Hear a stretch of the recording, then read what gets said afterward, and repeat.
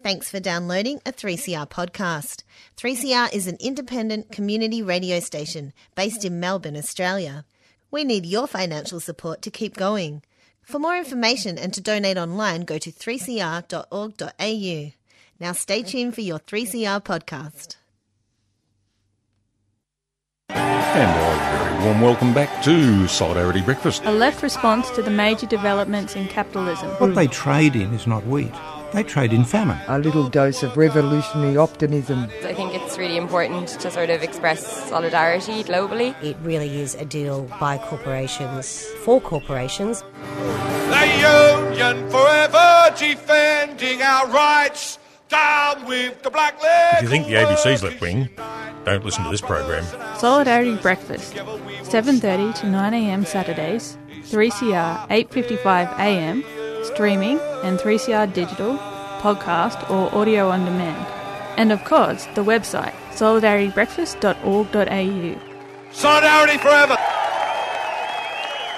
Good morning, listeners.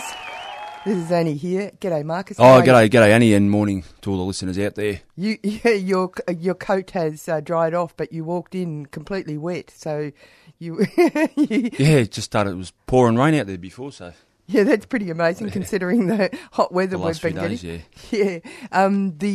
You're of course in Melbourne, but if it's a podcast, it doesn't really matter where you are. And it's Saturday morning. The greasy heat's been slain by some rain, and IMAC, which was the big news this week, a blockade of down at the Melbourne Convention Centre by demonstrators who wanted to make it clear that the resources and mining industry is on notice that they are considered to be high-level environment criminals, climate criminals, was met with incredible levels of police attention. And they started on Monday very cheerfully, but on Tuesday and Wednesday the police attacked the protesters. And today we're going to concentrate on that with a report on giving you an idea of what was happening on the Monday, and then in the last half hour some perspectives on the Wednesday afternoon and later. After the police had done their physical damage, but not undermining the spirit of the people who are involved. And that's, Marcus, this morning, Morrison, our fearless leader, has decided that we've got to have legislation to remove the right of people to demonstrate. And as he says, as he's reported to say in The Age, now we will take our time to get this right. We will do the homework, and we're doing the right now. And we must protect our economy from this great threat. Now, we'll probably hear a bit more about that from Kevin. And he said he's sick and tired of protesters. Well, guess what, Scott Morrison? We're sick and tired of you. Anyway, we'll go to our first report. This is what was happening on Monday. $1,000 suits doing $1 million or $1 billion deals who are gathering here today to talk about all sorts of stuff. There's an investment stream, there's a mining for non-miner stream, there's a social licence to operate streams. And if you read the reports of accounting company Ernst & Young, the social licence to operate is the main challenge facing the mining industry worldwide. You can translate that as everyone knows their shit. Everyone knows they steal Indigenous land. Everyone knows that the companies here like Glencore and BHP have seen black lung reintroduced into their coal mines up in Queensland. A totally preventable disease. All you need to do is keep the dust down, and BHP and Glencore are too preoccupied on making money to do even that. Coal miners are dying, agonising deaths, because these bastards can't be bothered spending the money to keep them safe. And the money, of course, is profits that they're, laying in hand over fist from fuelling runaway climate change. So anyway, we know all the reasons that we're here. I won't sort of blah continuously, but I reckon we may as well keep it a little bit lively. We're not doing a hard blockade, At least all the $1,000 suits have to do a bit of a, what's happening, do a bit of a dodge around, that's fine. But we may as well keep it just a little bit lively. And one thing that pretty much all of these companies have in common is stealing Indigenous land. Whether that's the land of the Wayuu people in Colombia, where BHP, Glencore and Anglo American have their massive mine. 500 million tonnes of coal they've ripped out of that mine, and still 2/3 of that province live in poverty.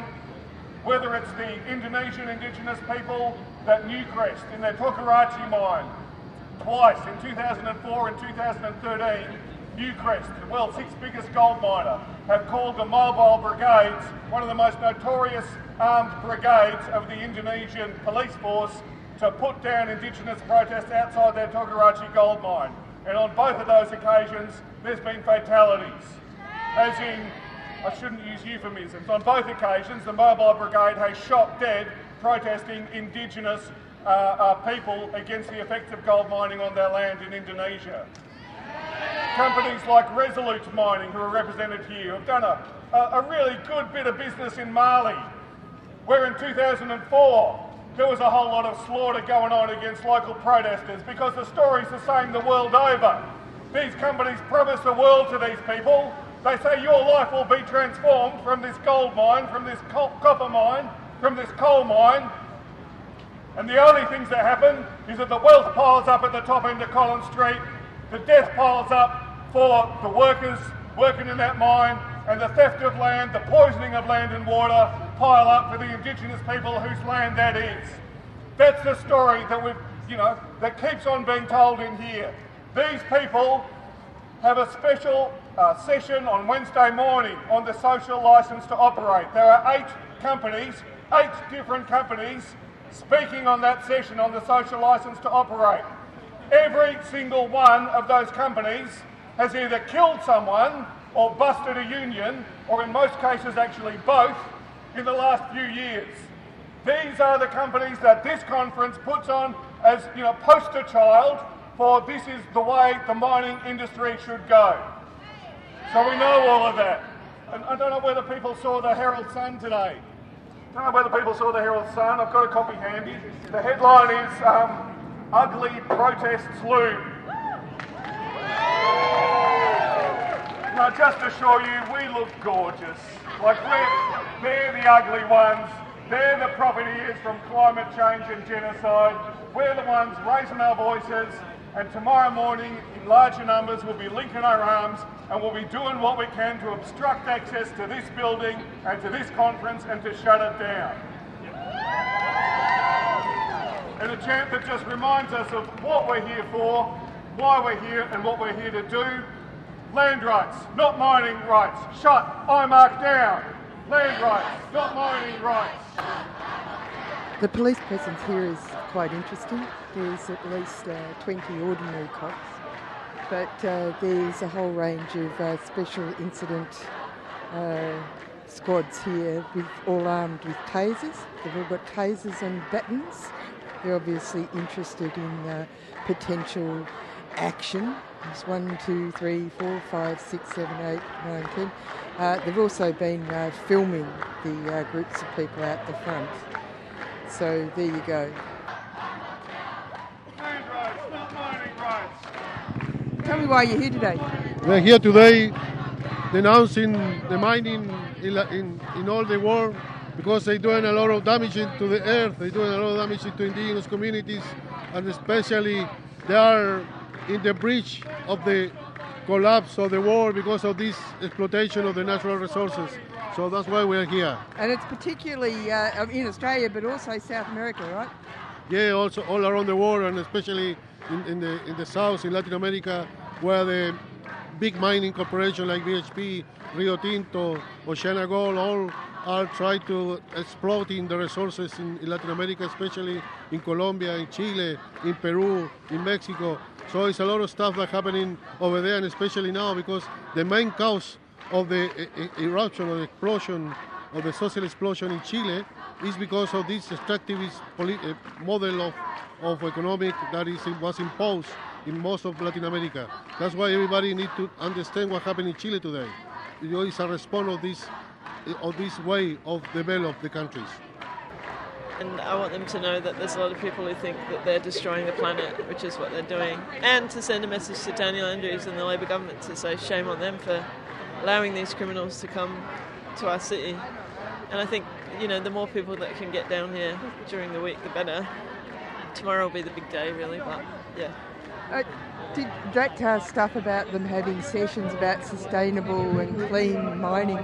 Yeah, I mean, it's a joke, isn't it? I just think that, the grip of the fossil fuels industries and the way that they're so deeply interconnected, just with all of the kind of corporations that do all sorts of things that you think are probably sort of benign, but actually when you start to investigate the links between them, I think it would be very difficult to imagine capitalism without fossil fuels. So, people who want to radically change the system make the argument, as I would, that, we need to start to dismantle all of those connections and those connections that they have with the people who control, the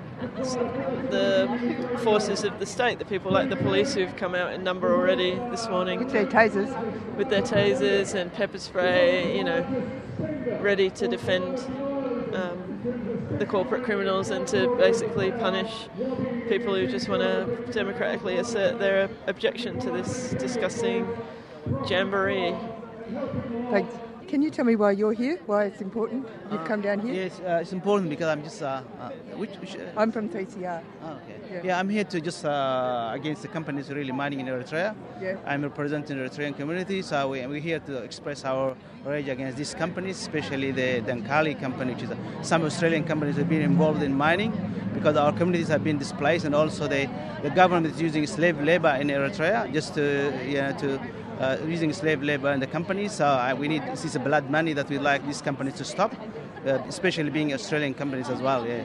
That's why we're trying against the Dankali, and also another company which is Chilik, I think I call it, gold company mining in Eritrea. So that's why I just want to express that to stop mining, because this is distracting our Aboriginal communities over there, the indigenous communities in Eritrea.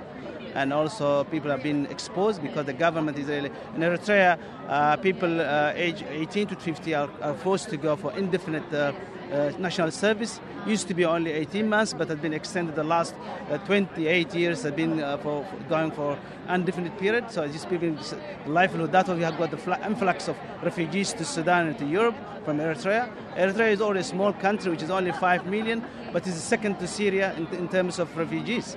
So this is because of the situation in Eritrea. The government, the dictator in Eritrea, Isaias Afwerki, there is no election in Eritrea. There is no freedom of speech. The worst that they express that it's a North Korean and African North Korea. It's expressed because no freedom in Eritrea, no freedom of speech, and also even ministers since 2001, people have been in jail for all these years, and they don't know their whereabouts. And they don't know if they are alive or dead. So, and even the record of Eritrea and human rights speaks for itself. But we just like here, we came here to express against the Australian government, especially Australian companies who are really mining in Eritrea and exploiting our people because the government is using slave labor, and we need them to stop this blood money. That's why here. Can you tell me why you're here? I'm from 3CR. Oh. Because the companies represented at the International Mining Conference have been responsible for 80% of global emissions in human history, carbon emissions, and because we need to provide opposition to what they're doing, which is destroying a viable, habitable future for all of us. It's interesting because we're out the front and they're all in suits in nice, comfortable convention centre, it's all very expensive and all the rest of it. It's quite clear that they're in a protected space. That's right. The police are here protecting them. They're not here for the people of Victoria. They're here for the corporations. G'day. Can I talk to you about why you're here? I'm Pora, West Papuan activist, and I did my honours in petroleum engineering. So I've been to BP, Bintuni, West Papua, PetroChina, Petrogas, and as BP Exploration is one of the mining participants here at the IMARC. So I was there. I experienced discriminations. I've seen my West Papuan people die in oil rigs. So I want to stand up with my people. I want to be the voice. I want to share what I experienced with these corporate criminals and what they've done in West Papua, Why you're here and why this is so important to you? Yeah, sure. I'm here just doing elder care, so I brought Jumper Jimper here, and I guess my role really is just to make sure that he's okay, and bring him here so he can practice his ceremony, his Napa Chukurpa, and it's really important to bring that here. Like, he's flown over from Yuendamu, he's a Warlpiri man, and it's his country that we're fighting for, and it's mining on all Indigenous lands that we're fighting to stop. He's here just to spread that message and bring his culture out here. Because he's come all the way from Northern Territory, hasn't he? Yeah, he's come from the Northern Territory. But he probably doesn't call it the Northern Territory. He probably calls his country something else. Yeah, Yuendamu, yeah. Yeah. Do you come from up there? No, I'm from Melbourne. And when I heard this was happening, I thought I'll call him and let him know that it's going on, and figure out a way to get him down here, and any other elders I know that I have the capacity to bring here. Yeah. Good on you. Thanks. Being a major donor to all this militarism in West Papua, and I want to fight for that. I want to fight for our land rights and justice and self-determination of West Papuan people. Will you tell me what you're doing here? I'm making a rain dreaming, a chokorpa, ngapa chokorpa. We call it rain dreaming. That's my dream. Yeah. So I'm doing it so that I can put stuff on it, make it look. That's my chokorpa. That's my dream. That's my totem. And so is that going to give? You're giving us a present, aren't you? Yes, but I want to talk about it first and tell it. Okay. Tell it so that people can understand what I'm here. What it is that you've got to give us in terms of thoughts and and living in a good life. What it means for fracking, not to frack. Yeah. This is the message for fracking. Our dreaming is so precious, so special, and this rain dreaming chokorpa it's very, very, very special. I want to. I'm with these people. I want to stop the IMARC because they are environmental vandals. They're not for the environment. So what they're doing here is just greenwashing, really, and we are here to expose them. Can I ask you why you're here? I noticed you've got a United Voice T-shirt on, so you're a member. So I'm a member of the National Union of Workers who are joining with United Voice to become a huge union for Australian workers. So I suppose I come here with the mindset that these corporations have got away with a lot of crap for too long, and now that our future is on the line, enough's enough.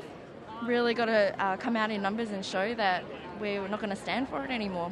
And also, what I'm seeing here is that there's a lot of people, different types of people, but lots of people from different backgrounds who've come, from other countries who have settled in Australia, and they've come here because they've been undermined by these corporate interests in their own country. And then it comes to Australia. The message, right, is across the board, isn't it? Oh, absolutely. I'm a Vietnamese Australian. You can see this is one of the most culturally, ethnically diverse crowds that I've ever been a part of. And I think when we're talking about human rights, when we're talking about access to water, to food, to sovereignty, we've got a lot in common in terms of building solidarity and fighting the same groups, entities, corporations that are doing this to us collectively. Thanks. Yeah. Actually, we'll say this on... you've noticed as well that there's a large range of different people from different backgrounds here. It is. It's incredible. It's very joyful to see. I think so too. But obviously they're all affected and have actually seen the effects of rampant capitalism and mining, and that normalising mining and big business, using the police to shut down dissent, is actually normalised and made to appear to be the way our society should operate.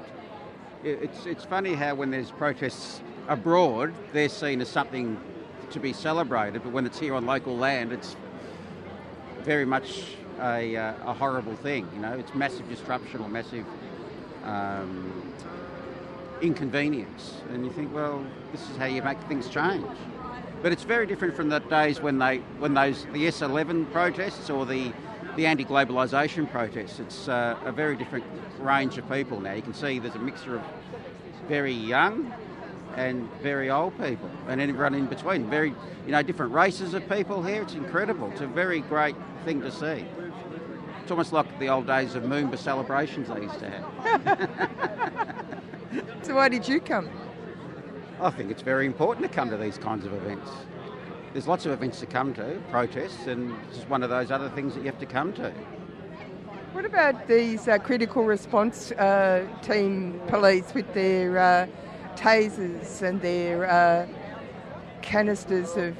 Well, I was surprised when they did the Invasion Day rallies this year. I was amazed at the volume of police that are on the ground and around the side streets, and I just couldn't believe it. And I think this is just an extension of that. It's not as many as the Invasion Day rallies, but still, it's a force of intimidation and.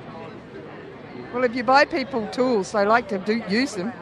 Yes, that's exactly right. Yes. The demonstrators have decided to do a walk around the convention centre. Now they're moving up to the headquarters on Collins Street of major mining interests, and they've taken up the road, and so that has caused the police to follow them with their big van for taking people away. We'll see what happens. I'll be back shortly. I'm from 3CR. Do you want to tell me why you're here? I just came down here to help blockade IMARC, the mining convention. Yeah, why? Why is it important? Well, the mining companies are raping the planet, basically. So I just came down here to hear what people have to say, and also just to offer support against the coal miners, the copper miners, the gold miners, the uranium miners. It's good. It's good people are here, and it's bad that the convention's on. Are you a bit frustrated that the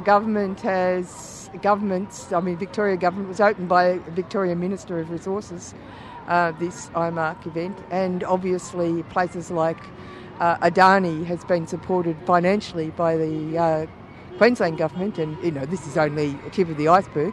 Are you a bit frustrated that governments seem to be... Oh, and they've also paid for using the police as private security here. Well, mining's always been a cash cow, a quarry Australia. So if you look at Australia's exports, I think 30%'s coal exports and 30%'s iron ore. So that's a huge chunk of the Australian economy's based on extractivism. So it doesn't surprise me at all. And the governments just look at the mining industry as a cash cow, and they're not looking at the long-term consequences of what these companies and their impact is on the planet. Yeah. It's affecting your people over in Western Australia, of course. It has, because the ex-federal Minister Melissa Price gave the go-ahead for Yeleri and Andy the green light. So I'm just really a bit annoyed about the government and very hurtful about our court case that we lost. It's been going, me and my family and other family members, we've been fighting for this for over 40 years to keep uranium in the ground up in Yeleri, and but we're still standing strong. just hope it doesn't start mining on the next 5 years or 2 years. Just leave it in the ground, and I'm just really happy to meet a lot of young ones talking and doing blockades and that there, and they told me, if you ever want a blockade and, if it goes ahead, just give us a phone call. It's a good networking opportunity. Oh, yeah. Good network when you got phones and mobile phones and the bush line and whatever you want to call it, emails and that, Now, you were very unhappy about the court case, but it doesn't take away the fact that you guys need to protect the country. So are you frustrated that the Western law and your law don't seem to be able to meet, except that the Western law is more based on greed? I'm just really really angry what has happened, It took me a while to, about the court case. We lost a court case against, and I'm really still feel devastated about, it's just so terrible what they're going to do, because we have a lot of sites out there on country. Like we do the 1 month walk, and that they do a lot of cultural awareness with everyone who comes out to do the walk with us. Even international people, they got to learn how we live out on country and see our beautiful country. So it's one of the reasons I want to do is start getting a group together, a rangers program going to look after country, especially all our rock holes, And mining is terrible. Yo, peace. This is Rod Stars. What up? This is G1. This is DJ Illinois. And together we are Rebel Diaz. And whenever we out here, we listen to 8:55 a.m. 3CRD Digital, 3cr.org.au. You already know what it is. Free Radical Radio. Let's go. 3CR. Is where we draw the line. Right here, right now. Right here, Schools out. right now. Right here. Schools right out. now. Right here. No more coal, no more oil. Keep the carbon in the soil. No more coal. L Street. L Will. L Street. Rebellion. Rebellion. Rebellion. The arrests were made to make a point. I think there's a deliberate element to people being arrested at these things. The first arrests of the rebellion are just starting. We have 2 people locked on to what was the mobile stage. A massive climate crisis right now. Right here, right now. Right here, right now. Right here, right now. Right here, right now. Right here, right now. Right here, right now. Right here, right now. You're listening to Schools Out, radio broadcast by school-aged teenagers. Schools Out wants to put voices of young people concerned about climate change on radio. We'll interview young people involved in campaigns aiming to make governments declare a climate emergency. Stop denying the earth is dying. Stop denying the earth is dying. Stop denying the earth is dying. What can young people do to make governments declare a climate emergency? Getting out onto the street. Protesting. Yeah. Make your voices heard, because otherwise nothing's going to happen. And if you can't vote, you really do have to get out on the streets. I think lots of people don't have a clear, concise opinion what they think about climate change, but it's more pressuring our governments and surrounding ourselves with like-minded people and raising awareness to the problem. I think that's making a lot of difference, obviously, worldwide. Speak out, talk about it, as you're doing. Yeah. Make radio show. Talk to your MPs. Write letters, send the email. Coming out, making ourselves heard, making political statements in the ways that we currently are. This is not a drill. My name is Greta Thunberg. We are living in the beginning of a mass extinction. Our climate is breaking down. Children like me are giving up their education to protest. But we can still fix this.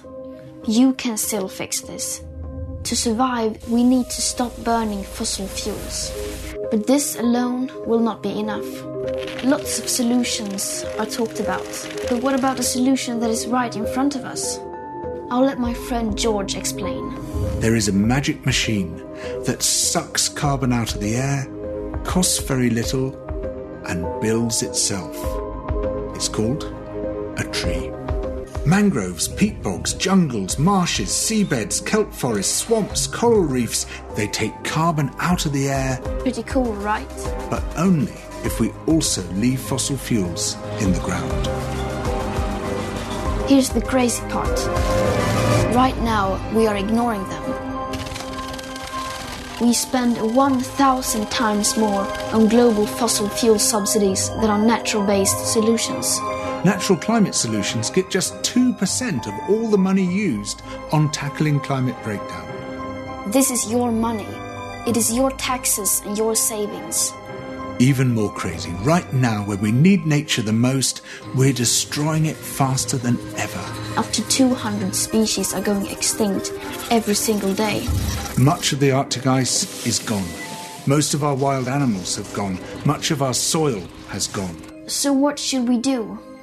What should you do? It's simple. We need to protect, restore, and fund. Protect. Tropical forests are being cut down at the rate of 30 football pitches a minute. Where nature is doing something vital, we must protect it. Restore. Much of our planet has been damaged.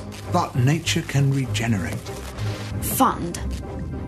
We need to stop funding things that destroy nature and pay for things that help it. It is that simple. Protect, restore, fund. Everything counts. What you do counts.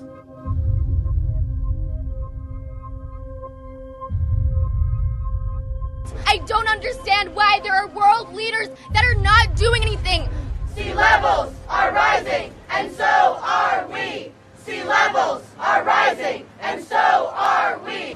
We choose the leaders that we elect, and I think that the pressures that we put on them from the bottom will, create change. I guess it's just getting out there and speaking about it. Exactly what we're doing now, taking a stand, being vocal, making sure we're talking about it constantly, and just keeping the pressure on. Yeah. Push. Yeah.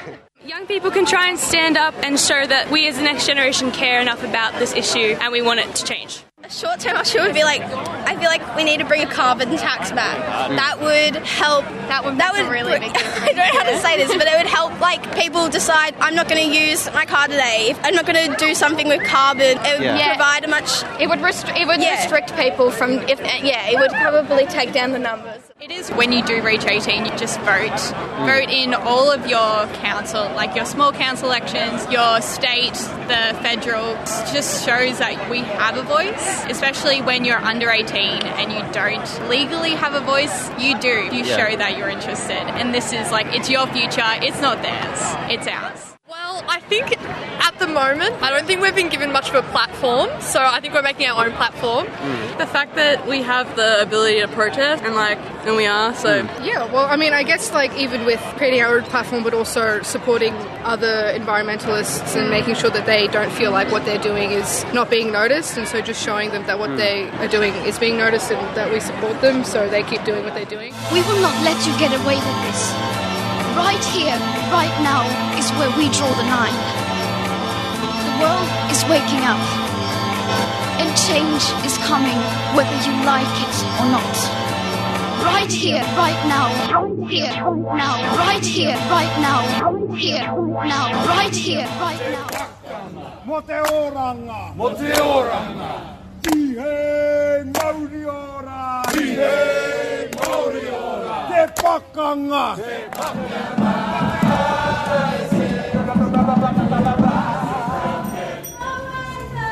Rise up. Declare the criminals. Declare the criminals. We're in the middle of a climate emergency, and we are still lending money to fossil fuel industry. I would like you to all lie down, and we're going to do a die-in.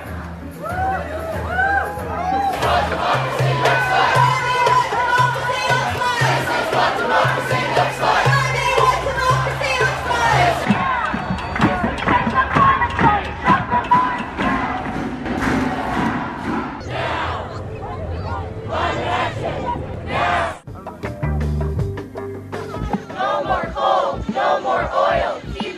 carbon in the soil. No more coal, no more oil. Keep the carbon in the soil.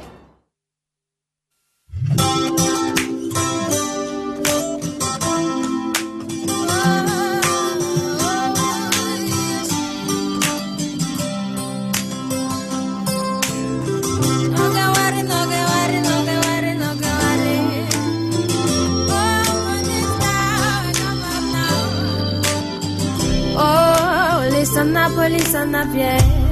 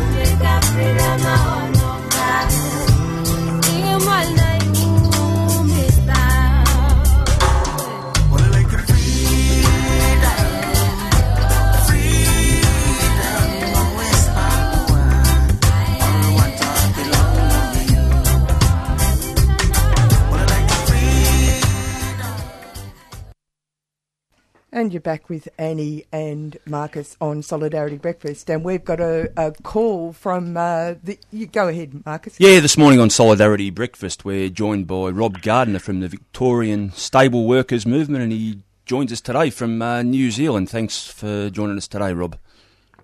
Thanks, Marcus, and good morning to your listeners. So obviously the racing industry's been under the close scrutiny in the media in recent weeks. Today we're going to look at the life and times of strappers and stable hands, and it's probably fair to say they're unrecognised and undervalued in the industry.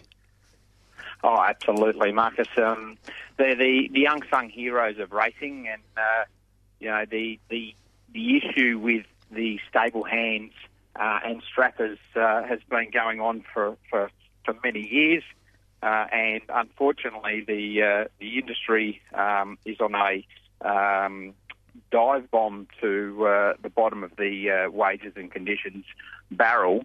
It's a race down there to see who can undercut who.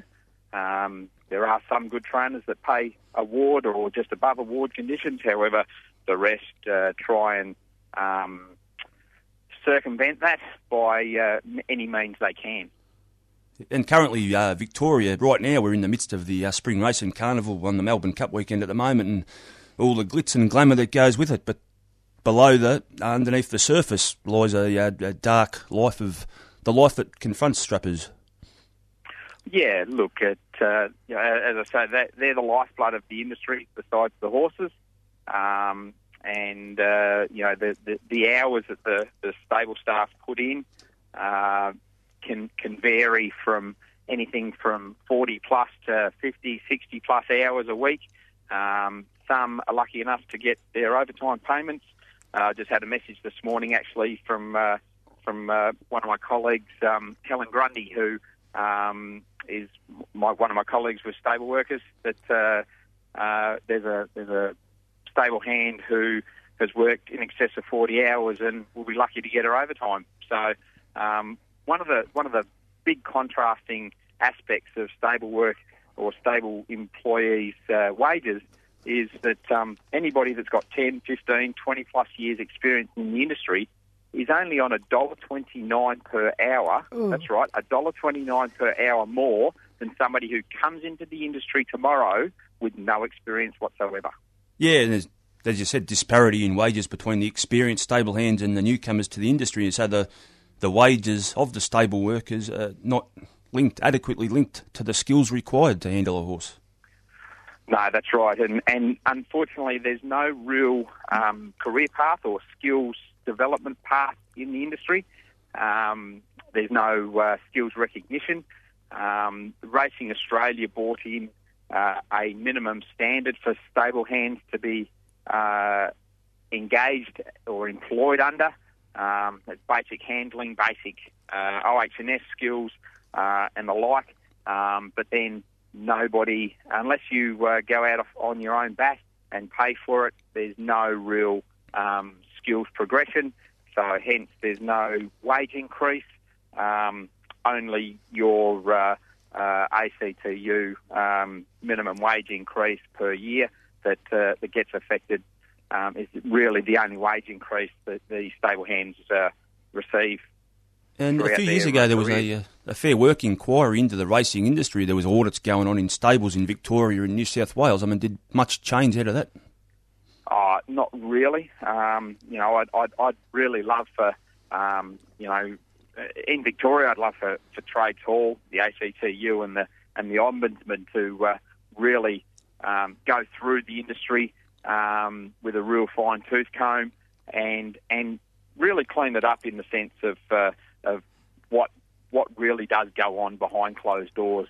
I've also been dealing with a guy who spent 15 years with a trainer, left that employment and was being told that he'll get his holiday pay that was owed. He'll get that on a weekly basis until that runs out. And I said, well, what about your long service leave? And he says, oh, no, they're not going to pay that. And I said, well, they have to. It's law that they've got to be paid. So that's another issue that we're dealing with, that trainers, and this is from prominent, Group 1 trainer, Group 1 winning trainer, and that's the industry. And if they can circumvent paying you anything that you're entitled to, then they will, because it comes off what they call their bottom line. However, I don't see many trainers driving around in beat-up old Hyundais or Datsuns or anything like that. They're all driving to the races in pretty good cars and have got pretty good backing behind them. So yeah, it's a dangerous industry, isn't it? Oh, absolutely. Only 12, 18 months ago, we've had a spate of stable hands and track riders getting injured. Now, some of those... There was a death as well, wasn't there? Jockeys have been, or track riders have been killed just in this year. With what I'm sort of referring to was last year, we had a stable hand got kicked in the face just at Mornington, just in the morning at track work. She was hosing a horse and got kicked in the face and had to be airlifted to the Royal Melbourne Hospital. So, horses have got a mind of their own. They're a dangerous animal. The jockeys say, well, what other employment does an ambulance follow you around? Well, that's right. An ambulance does follow the jockeys around, but ambulances don't follow the stable hands around, and they're with the horses a lot longer. So take nothing away from what the jockeys do. However, the stable hands and strappers are with the horses, 90% of the time, as opposed to the jockeys that get on them for 1.5, 3 minutes, depending on the length of the race. And currently the job of a stable hand, as you mentioned before, it's described as unskilled labour. So obviously your union wants to see that reclassified and given some sort of, is it? Yeah, look, we'd like to see that it be reclassified as a profession, given that not everybody can walk into a stable and do what many people do in the industry. I'm telling you now, Rob, I'm not going to do it. Well, it is. Look, horses are, especially racehorses. Any horse can be a fickle thing, but racehorses, they're highly strung athletes. They're bred to run. They're bred to compete, and that's one of the attractions that bring a lot of people in to the industry is the athleticism of these animals, and they're beautiful animals. And that's what they're bred for, and they are treated like absolute gods. The recent media with the abattoirs and whatnot really shines a light on many years after racing. However, these horses, while they're racing, and a lot of the stable staff, and this is part of the problem, is a lot of the stable staff take on a lot of these race horses. And the 7:30 report on the ABC showed horses that were sold on and on and on and on. So therefore, the tracking of those horses, can't be held back to the racing industry. But stable hands, they get these horses after racing and they give them a fantastic life, dressage or just leisure riding or cross country, and they're still treated like absolute gods even after racing. They're loved by many.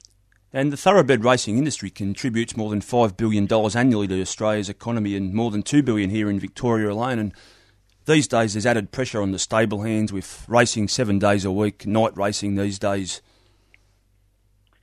Yeah, look, OH&S in the industry leaves a little bit to be desired.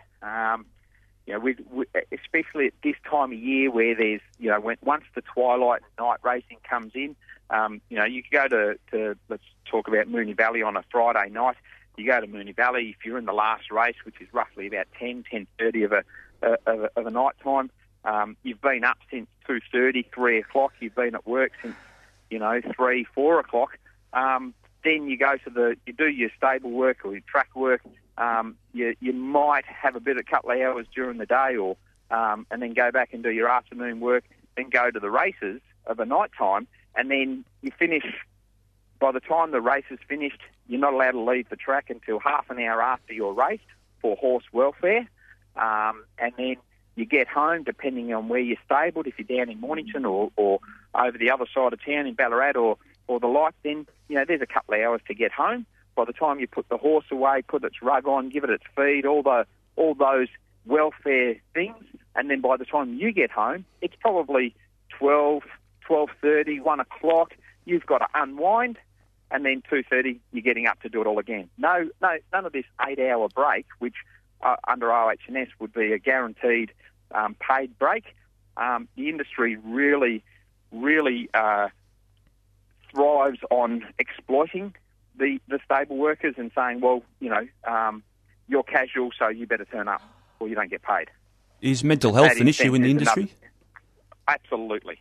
The burnout for stable staff is high. The casualisation of the industry is also one of the Liberal government's remnants in the industry, where they make all the staff casual. So therefore, all the full-time conditions of your breaks, your holiday pay, your sick leave, and all that doesn't come into it. They get a higher rate of pay, and people then start to need to depend on that higher rate of pay, so they can't then go on to full-time work or whatever. I try to explain to a lot of people that the full-time wages and the benefits outweigh the higher rate of casual wages. However, being that it's a non-unionised industry, it's very hard to, and the stable staff do it for the love of the horses, not because it's a job. They do it because they love horses. It's very hard for them to see and understand how and why a full-time job as opposed to being casual and getting the extra cash in their pocket is better. That's why they get away with it. That's how they get away with it. See, under the award, I'd love to be able to bring in certified agreements with every single trainer. However, there's 2,500 trainers just in Victoria. So or similar to that number, dotted around the state. So, and dare I say, I wonder who are the people who own the horses. Well, in essence, a lot of the trainers have shares in the horses, and therefore they're sort of trainers. The big trainers have lots of big owners and the like, but a lot of the little trainers, they buy horses on spec, and they've got to try and sell the shares or sell off all the shares in a horse so that they can be getting paid their training fees, so then they can pay the wages. It is a cycle. It's a hard cycle. However, it's like any small business. If you're in small business, you've got to be able to follow award conditions and a business plan. If you can't do that, then you shouldn't be in business. So therefore, just because you know horses doesn't mean that you can be a small business trainer. And with the stable workers movement and yourself now organising the stable hands, could you see the day when the stable hands take industrial action to win better wages and conditions? It's hard, Marcus, because, as I said, the industry in itself is struggles to be a unionised, organised industry. As strong and as tough as a few of us can be, unfortunately, one of the issues is getting that unified approach, because you start talking about, okay, we're going to, given that we're all under, everybody is under an award, getting to the table to help negotiate that award is tough. What we probably would need would be strong trades hall or backing to try and help get us through those periods where we can get to the table, and have an industry expert negotiate or sit down with when the awards start becoming negotiated or modernised again. Having industry experts sit down instead of people that don't know, and just they're doing. So you're saying education. So education in the union movement, it would be fantastic. It's like any industry. And it's a bit hand to mouth too, and so it's all very dangerous for people, isn't it?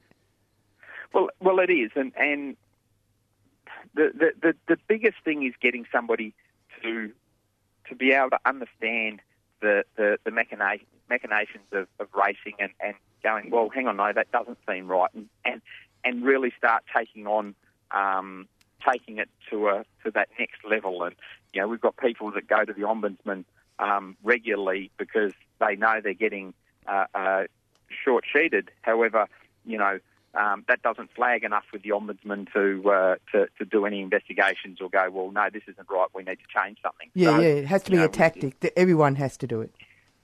Exactly. It does need to be an all-in, a one-in, all-in tactic. On just one last point, the Australian Racing Hall of Fame, it contains millionaire owners and breeders, journalists, race callers, yet only one strapper, Tommy Woodcock, Phar-Lap strap, has been afforded such honour. Is that something you'd like to see change, to see more stable hands recognised in the Hall of Fame? Of course we would, and there's some there's people that have been in racing. Marcus, I got into racing back in the mid-'80s. I left school and got into racing and was lucky enough to get out for 20-odd years. But but there are people that are still in racing that were in when I first joined, and they're very good horse people, and the recognition for stable hands or strappers is very, very limited. It's taken. This spring carnival, and I'm hoping that it's if anybody sees a race book that they can see that there's a strapper's name in the race book. Hopefully it's on the same page as the form. However, Melbourne Racing Club put a list of strappers with the Group 1 with the Group 1 horses for their Caulfield Cup Carnival, which was a fantastic recognition. So, the next step to that would be having, on the form and the race book, the jockey, the trainer, and who the strapper is with that particular horse. So that's the next step. They do it a lot they do it for every race in the UK. So there's no real reason why we can't be doing it here in Australia for every race. And then that helps create recognition for the stable hands and the strappers within the industry, who are really the lifeblood of the industry. Thank you very much for talking to us today, Rob. Oh, thank you very much for having me on your show. Hopefully we've enlightened everybody. And look, if you're going to the Spring Carnival, and it's a great time of year, it's really good racing, got the best horses going around. But if you're going to the Spring Carnival, head down to the horse stalls, say hello to the strappers and tell them, hey, listen, guys, we understand your plight. We're with you 100%, and good luck with your endeavours. Thanks, Rob. A weak Solidarity Bricky team listener went congratulations to the protectors of our freedoms for their precautionary, proactive policing policy, stepping in, stomping in to prevent this blockade IMART from blockading IMART, arresting, bashing, kicking, battening, practising equine policing, the modern cavalry, and lots of chemical warfare. Yes, what are the charges? We asked our regular police commentator, Senior Sergeant Bernie O'Pig. Protest. So protest is a crime, Bernie. Whereas one of the great corporate resource spokespeople conceded protest is not a crime as long as it's totally ineffectual and has no impact whatever on whatever the long-haired, commie, greenie, wooden worker and iron lots are protesting about. Bernie, we decided to discuss a bit of Marxist philosophy with Bernie. It's argued that the structures of any society, government, education, the media, the law and the law enforcers, etc., exist to support the status quo, in this case capitalism. That your lot and you exist to protect capitalism. Your thoughts?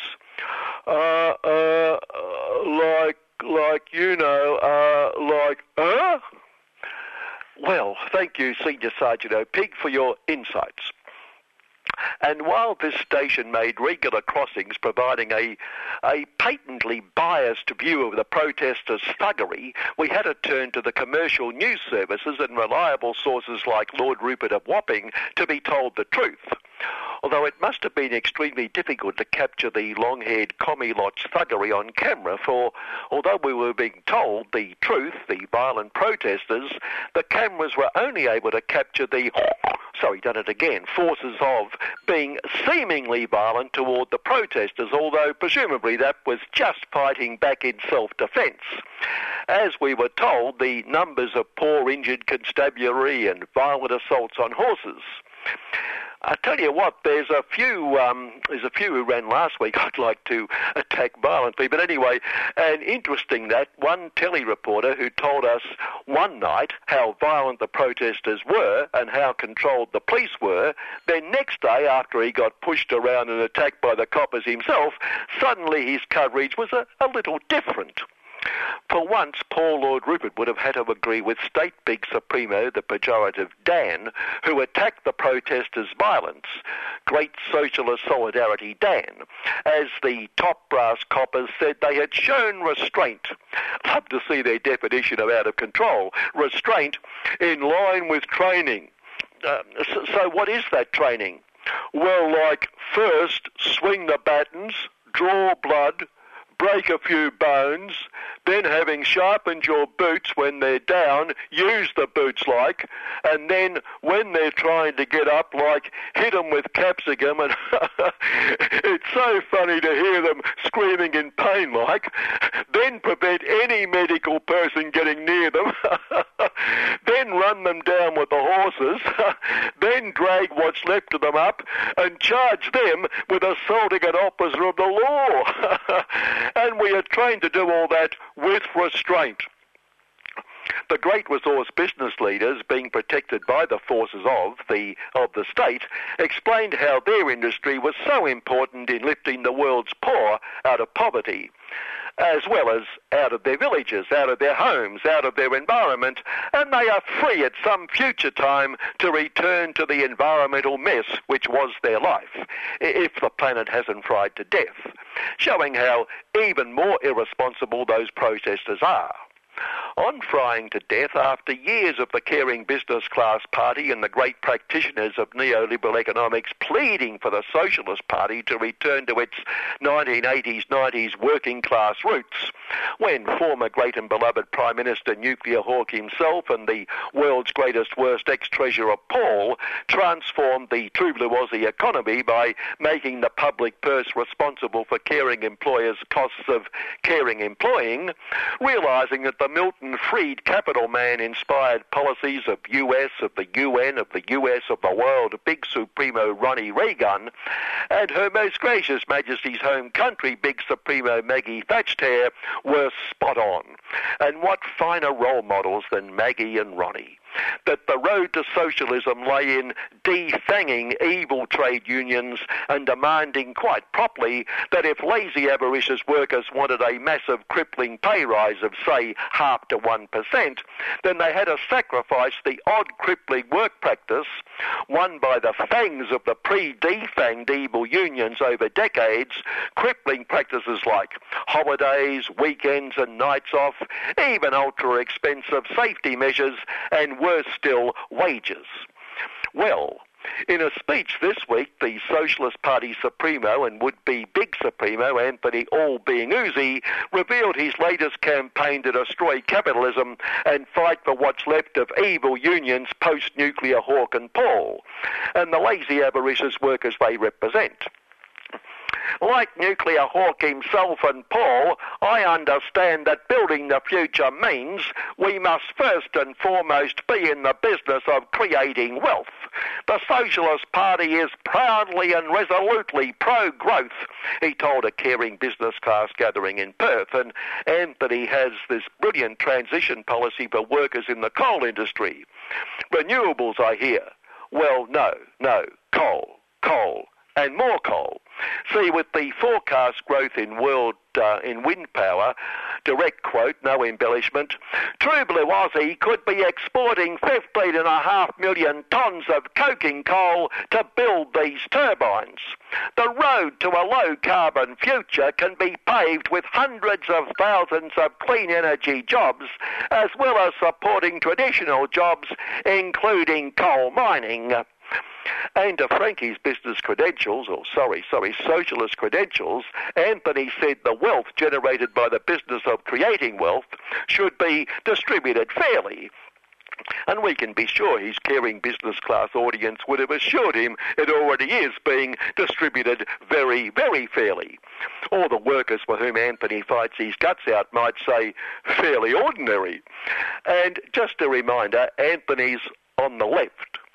Showing bipartisan concern for the environment, the Minister for Something to Do with Something, Susan Lees and other detritus, expressed her concern for climate change endangering species, well, those we haven't already rendered extinct since 1788, and said we must strike a balance between the environment, endangered species, and the interests of the caring business class. And we know what that means. So much for the endangered species and the non-endangered species like the great resource corporations. But no, she's serious.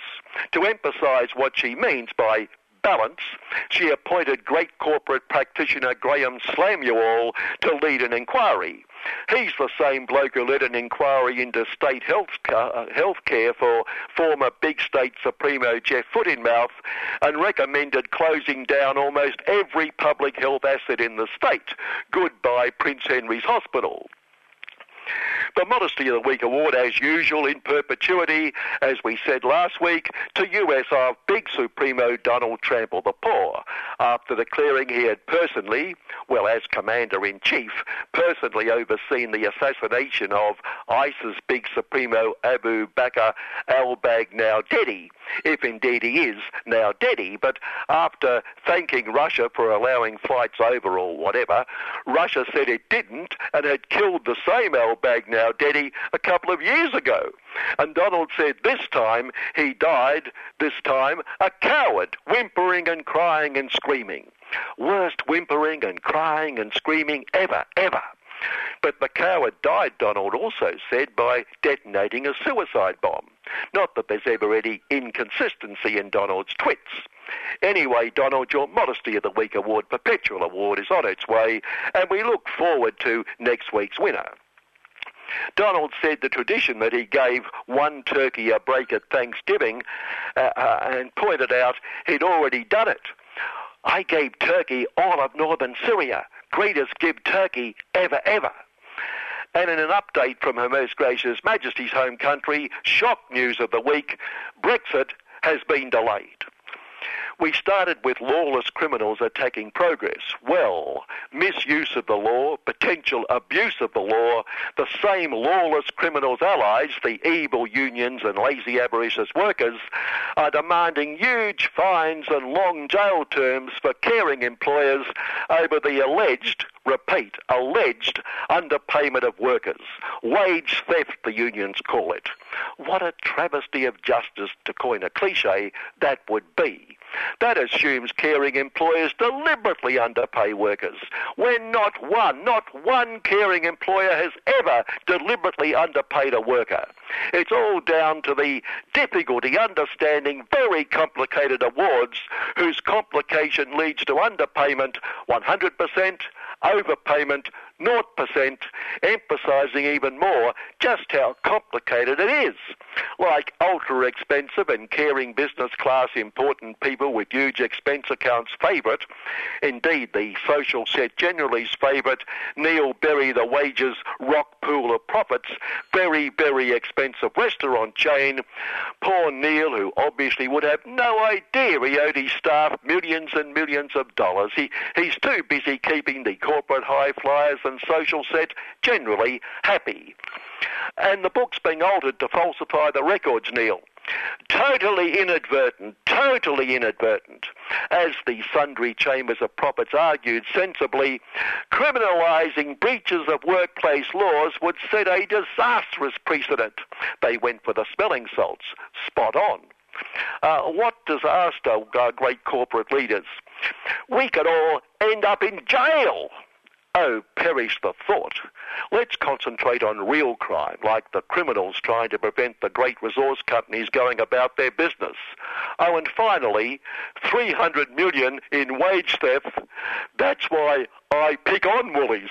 Good morning. And good morning to you, Kevin. This is Annie and Marcus. G'day, Marcus. Yeah, g'day, Annie. Back again. Back. That was a really neat interview with Rob from the Strappers group. Gives people an insight into what it's like to work in the industry.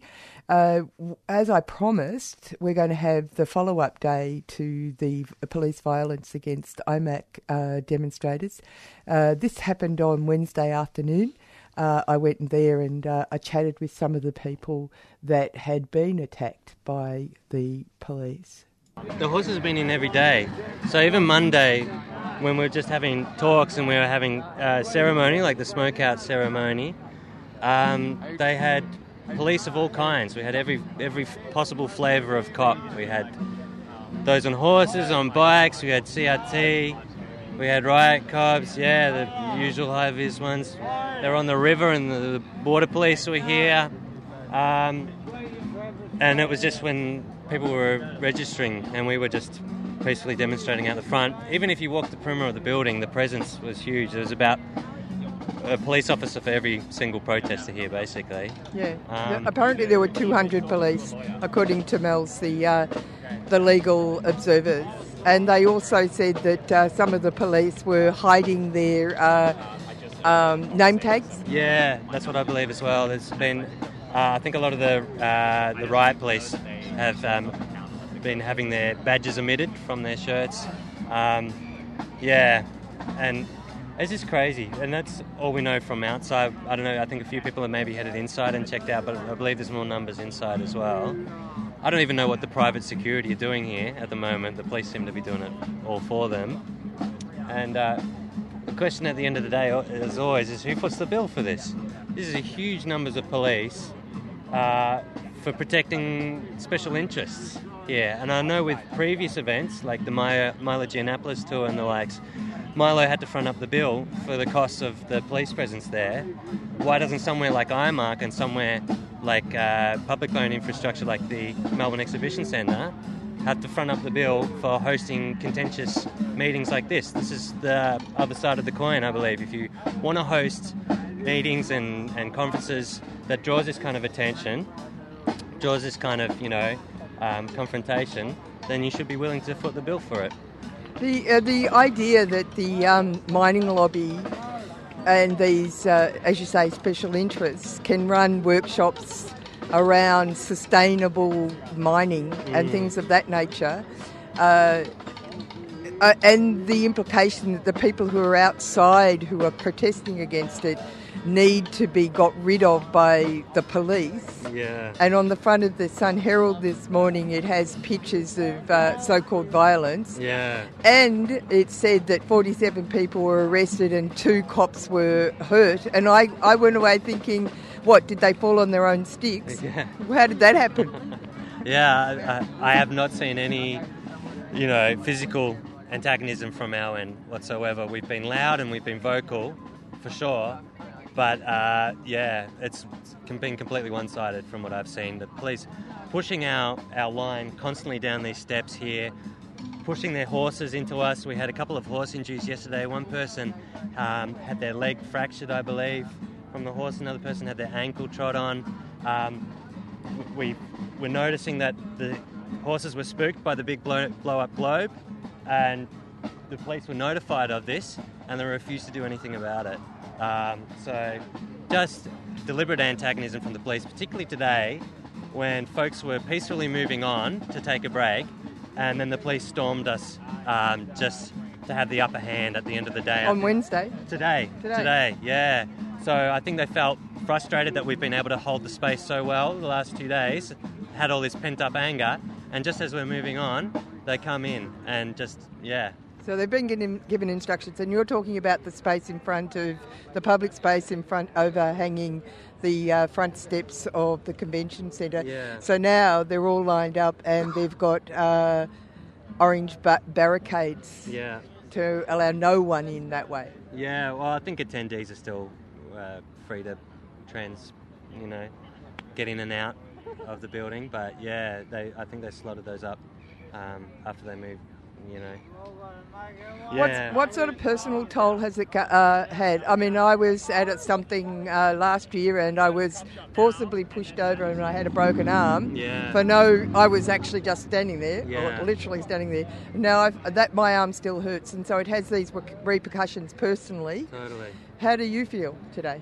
It's been confronting. This is some of the most hostile police behaviour I've seen in years. I've been along to a lot of the rallies against the fascists, against United Patriots Front and the like, and I've seen some pretty terrible behaviour by police then. I've been up in Queensland at the Adani blockade the last 3-4 months, and everyone warns me when you go up to Queensland, the state of the police state in Queensland and the behaviour of Queensland police. I've been treated considerably better by Queensland police up there than how I've been treated by Victoria Police and how we've been treated by Victoria Police the last couple of days. Queensland Police have been able to go through the process and everything.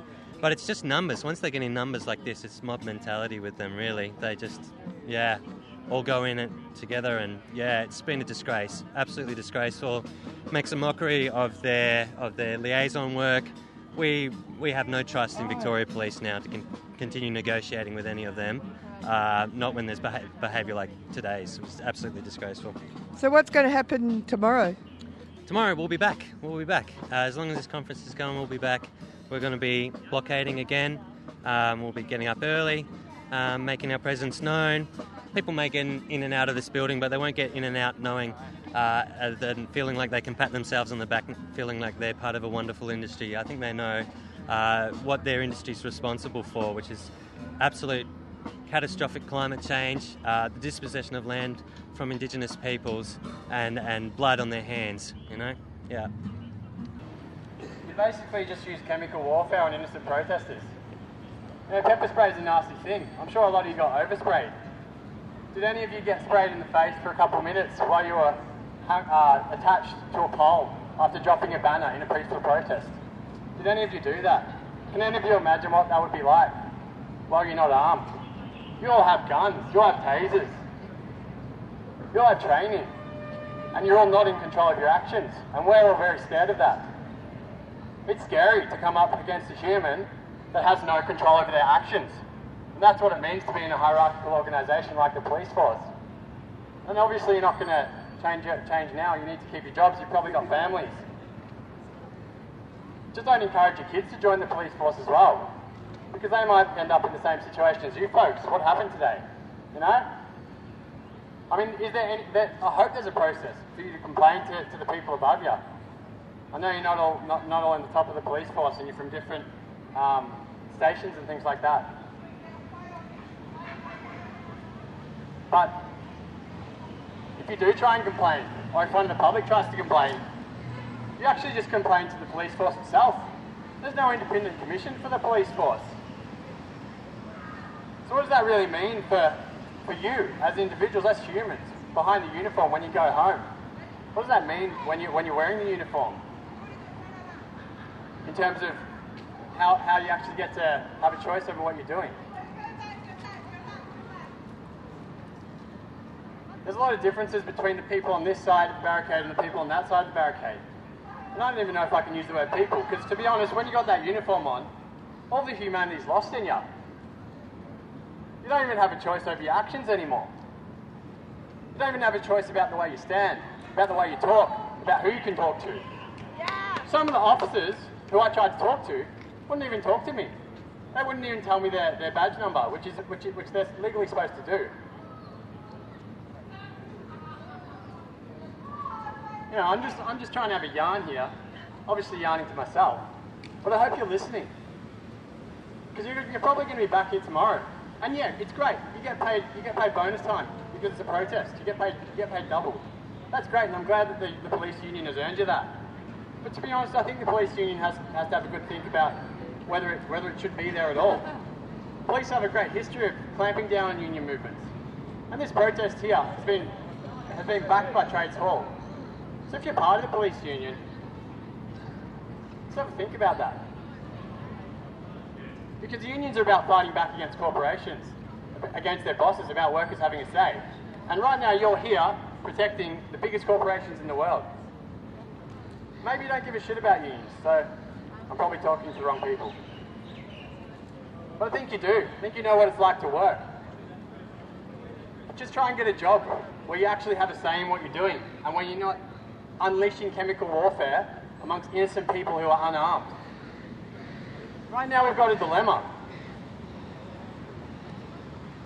We've got about 10 kilos of pepper spray in bags that our volunteers have decontaminated off people's eyes, people's skins, people's hair.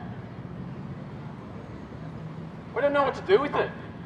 We can't put it in the bin because it's chemicals. So we want to give it back to you.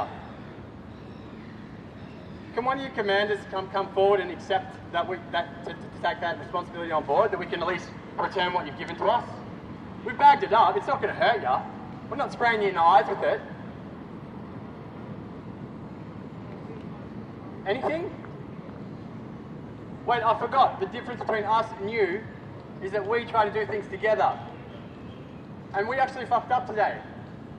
Because when we all left, a few people decided that the protest was over. We should have made a better decision. We should have done things by consensus and made sure that everyone was okay with that. And we can work on that. But you guys can't. Not while you're wearing that uniform. You're literally at the hands of the people above you. And yeah, you've got your training. And yeah, they've told you that it's all for the right cause. But I mean, really, sit back and reflect. Go and watch the videos from today. Look where you are. Learn about the companies that you're protecting. Learn about Oceana Gold. The gold mine in the Philippines is shut down by workers and the local government for human rights and environmental destructive practices. Oceana Gold, yesterday, ran a forum on responsible mining practices and the future of gold mining, because the gold mine that is shut down, the mine that's shut down is a gold mine. So these are the types of companies that you're protecting. And you know, go and just have a Wikipedia. You're not going to take my word for it because you see me as a protester, right? But you realise that all of us, a lot of us have jobs and a lot of us put a lot of work into being here. It's not easy, okay? We're not just bums. We do research and learn about the companies that are at these conferences. So go and do your own research. Go and do your own research about your own actions, because they're having real impacts on people. They've really traumatised people, and they've really turned a lot of people against you. You've successfully radicalised a large number of people in the last few days. Does anyone else want to say anything? Just on the chemical warfare stuff. What do we do with it? What are we going to do with our bags there? Can we bring it up? If we bring it up, are we going to spray us again? Are we going to have to bag it up again? Are our volunteers going to have to decontaminate each other with all the equipment which we bought? Or are you going to come and steal our equipment like you have been doing? It's disgusting. It's a disgusting day. It's a sad day. It's a sad day in Australia's protest history. Now, we had more, but fascinating stuff. That was a young fella, and he and a young woman were sitting on the steps and directing those comments to the police, who were lining up behind orange barricades to protect the steps of Melbourne Convention Centre from any insinuation of political correctness in some way or other. But before we move on to our last report, I'll have to give you an account given by a person that was there and attacked. Now, Jill has sent this. Now, if you may know Jill is actually quite a small person, and she's sharing this account just in case someone might form a view from the mainstream media that a bunch of rag bags deserve the hiding that was delivered during the blockade IMAC. So many of you will have seen some of the disgusting behaviour of the Victorian Police during the protests against the International Mining and Resources Conference, IMAC. Well, here is a video, and she puts a video up. Allow me to explain. I was part of the protest in a support role. I was primarily doing first aid, cleaning pepper spray off people attending to injuries, and other more basic stuff like handing out sunscreen and water to make sure everyone was okay. I was always wearing a grey beanie, which can be seen bobbing around in the crowd in the video, as well as a black scarf covering my face. The incident in the video occurred when my buddy and I had been handing out some water and sunscreen in a different part of the action, and we were returning to the first aid area when suddenly the police started pushing and shoving people in the blockade. Unfortunately, we got caught up in the chaos. Trying to avoid falling over, I stood my ground. Suddenly, I got snatched by a group of cops trying to throw me to the ground. I tried to stop my head from hitting the concrete as they screamed, "Stop resisting!" at me over and over. I didn't realise that wanting to protect my head from a brain injury was resisting, but there you go. I was thrown to the ground and punched repeatedly while restrained by five or more police officers, clearly visible on this video. I saw drops of blood that I thought were my own, but later found out had come from the bloody nose of one of the officers, who alleges that I elbowed them. For the record, I didn't, and I don't even remember feeling something hitting my elbow, but I think that as I was being thrown to the ground, they got hit amongst all the chaos. I was then zip-tied and carted inside. I have been charged with obstructing an emergency worker and assaulting an emergency worker, both charges of which I intend to fight. Firstly, I am okay. Physically, I only have minor grazes from being shoved into the concrete and haven't felt anything from the punches. Maybe all those years of lifting have paid off, and my organs are well protected. Maybe a cop trying to feel like a big man and impress Daddy BHP because he never got the approval of his actual father can't punch very well. I don't know. Mentally and emotionally, I have been hit. a bit rattled and anxious and have had trouble sleeping, but I will manage it with the help of friends, family and professionals. Secondly, the behaviour shown here by the officers was actually absolutely disgusting. This is a blatant use of excessive force. Many people throughout the week were covering their badges, including allegedly their officers, not wanting to be held accountable for their brutal actions.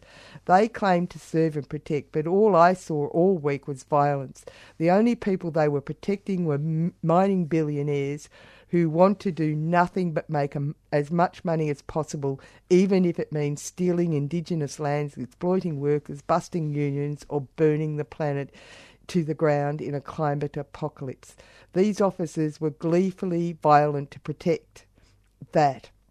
They weren't protecting and serving our community. They were itching for a fight, even if it meant selling off their future, their children's future, the futures of countless Indigenous communities and everyone around the world. So there you go. That's our report on IMARC.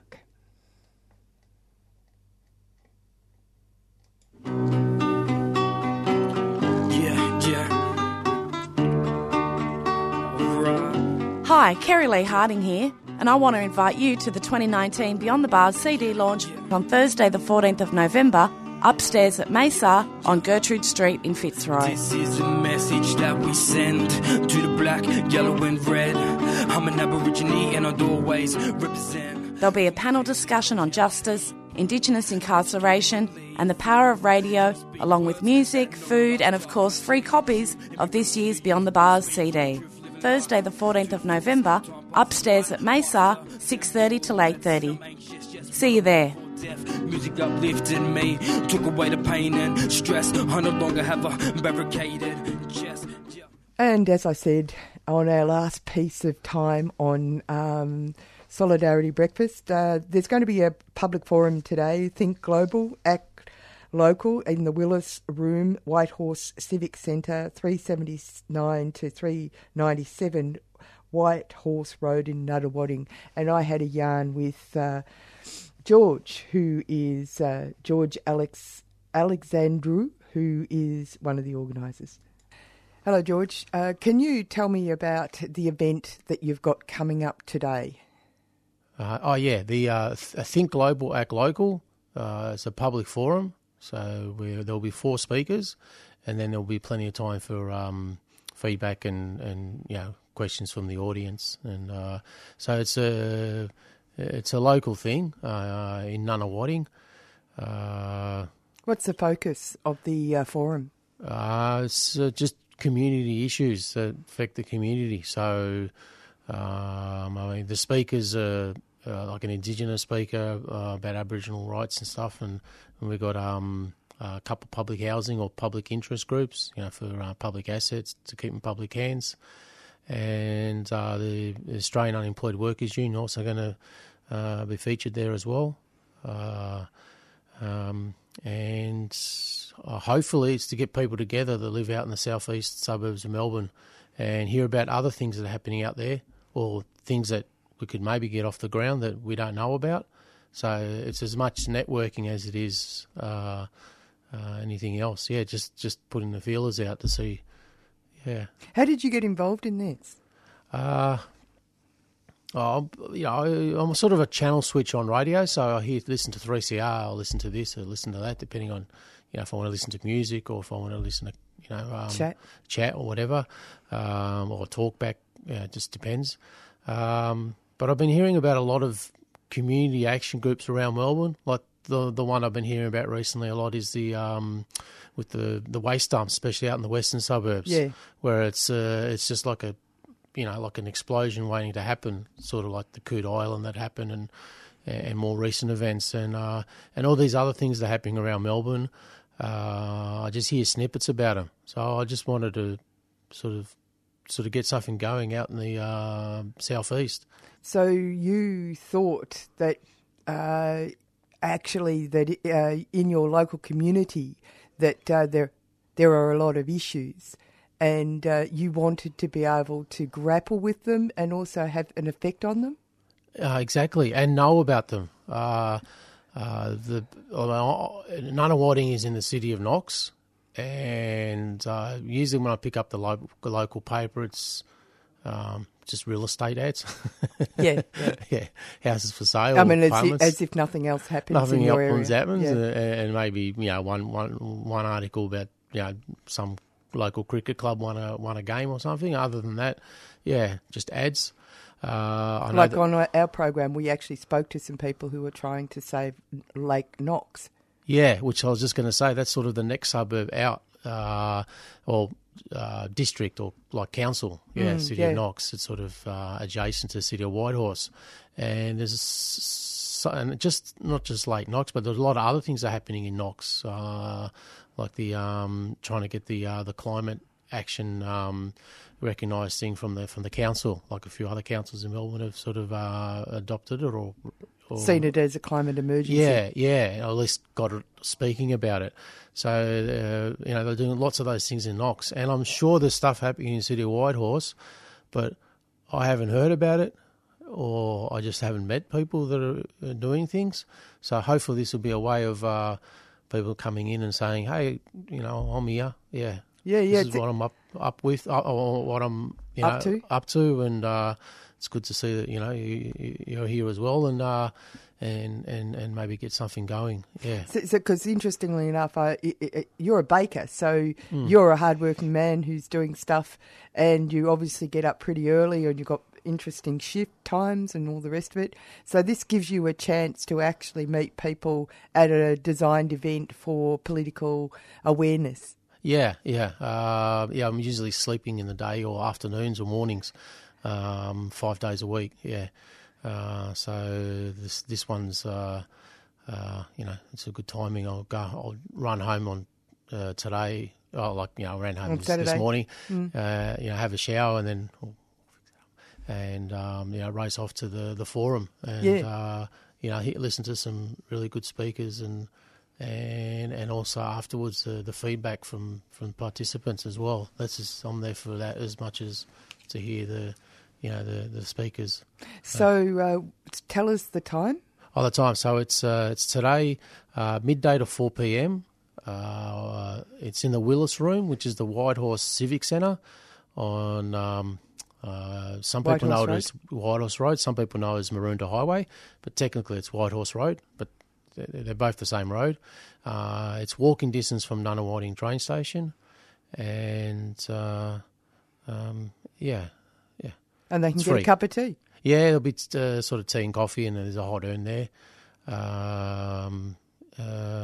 That's a great thing to do on a Saturday afternoon. Yeah, anyone that's not getting sloshed at the horse races, want something to do, they can pop down or go to the horse racing afterwards. Yeah. Thanks, George. Thanks.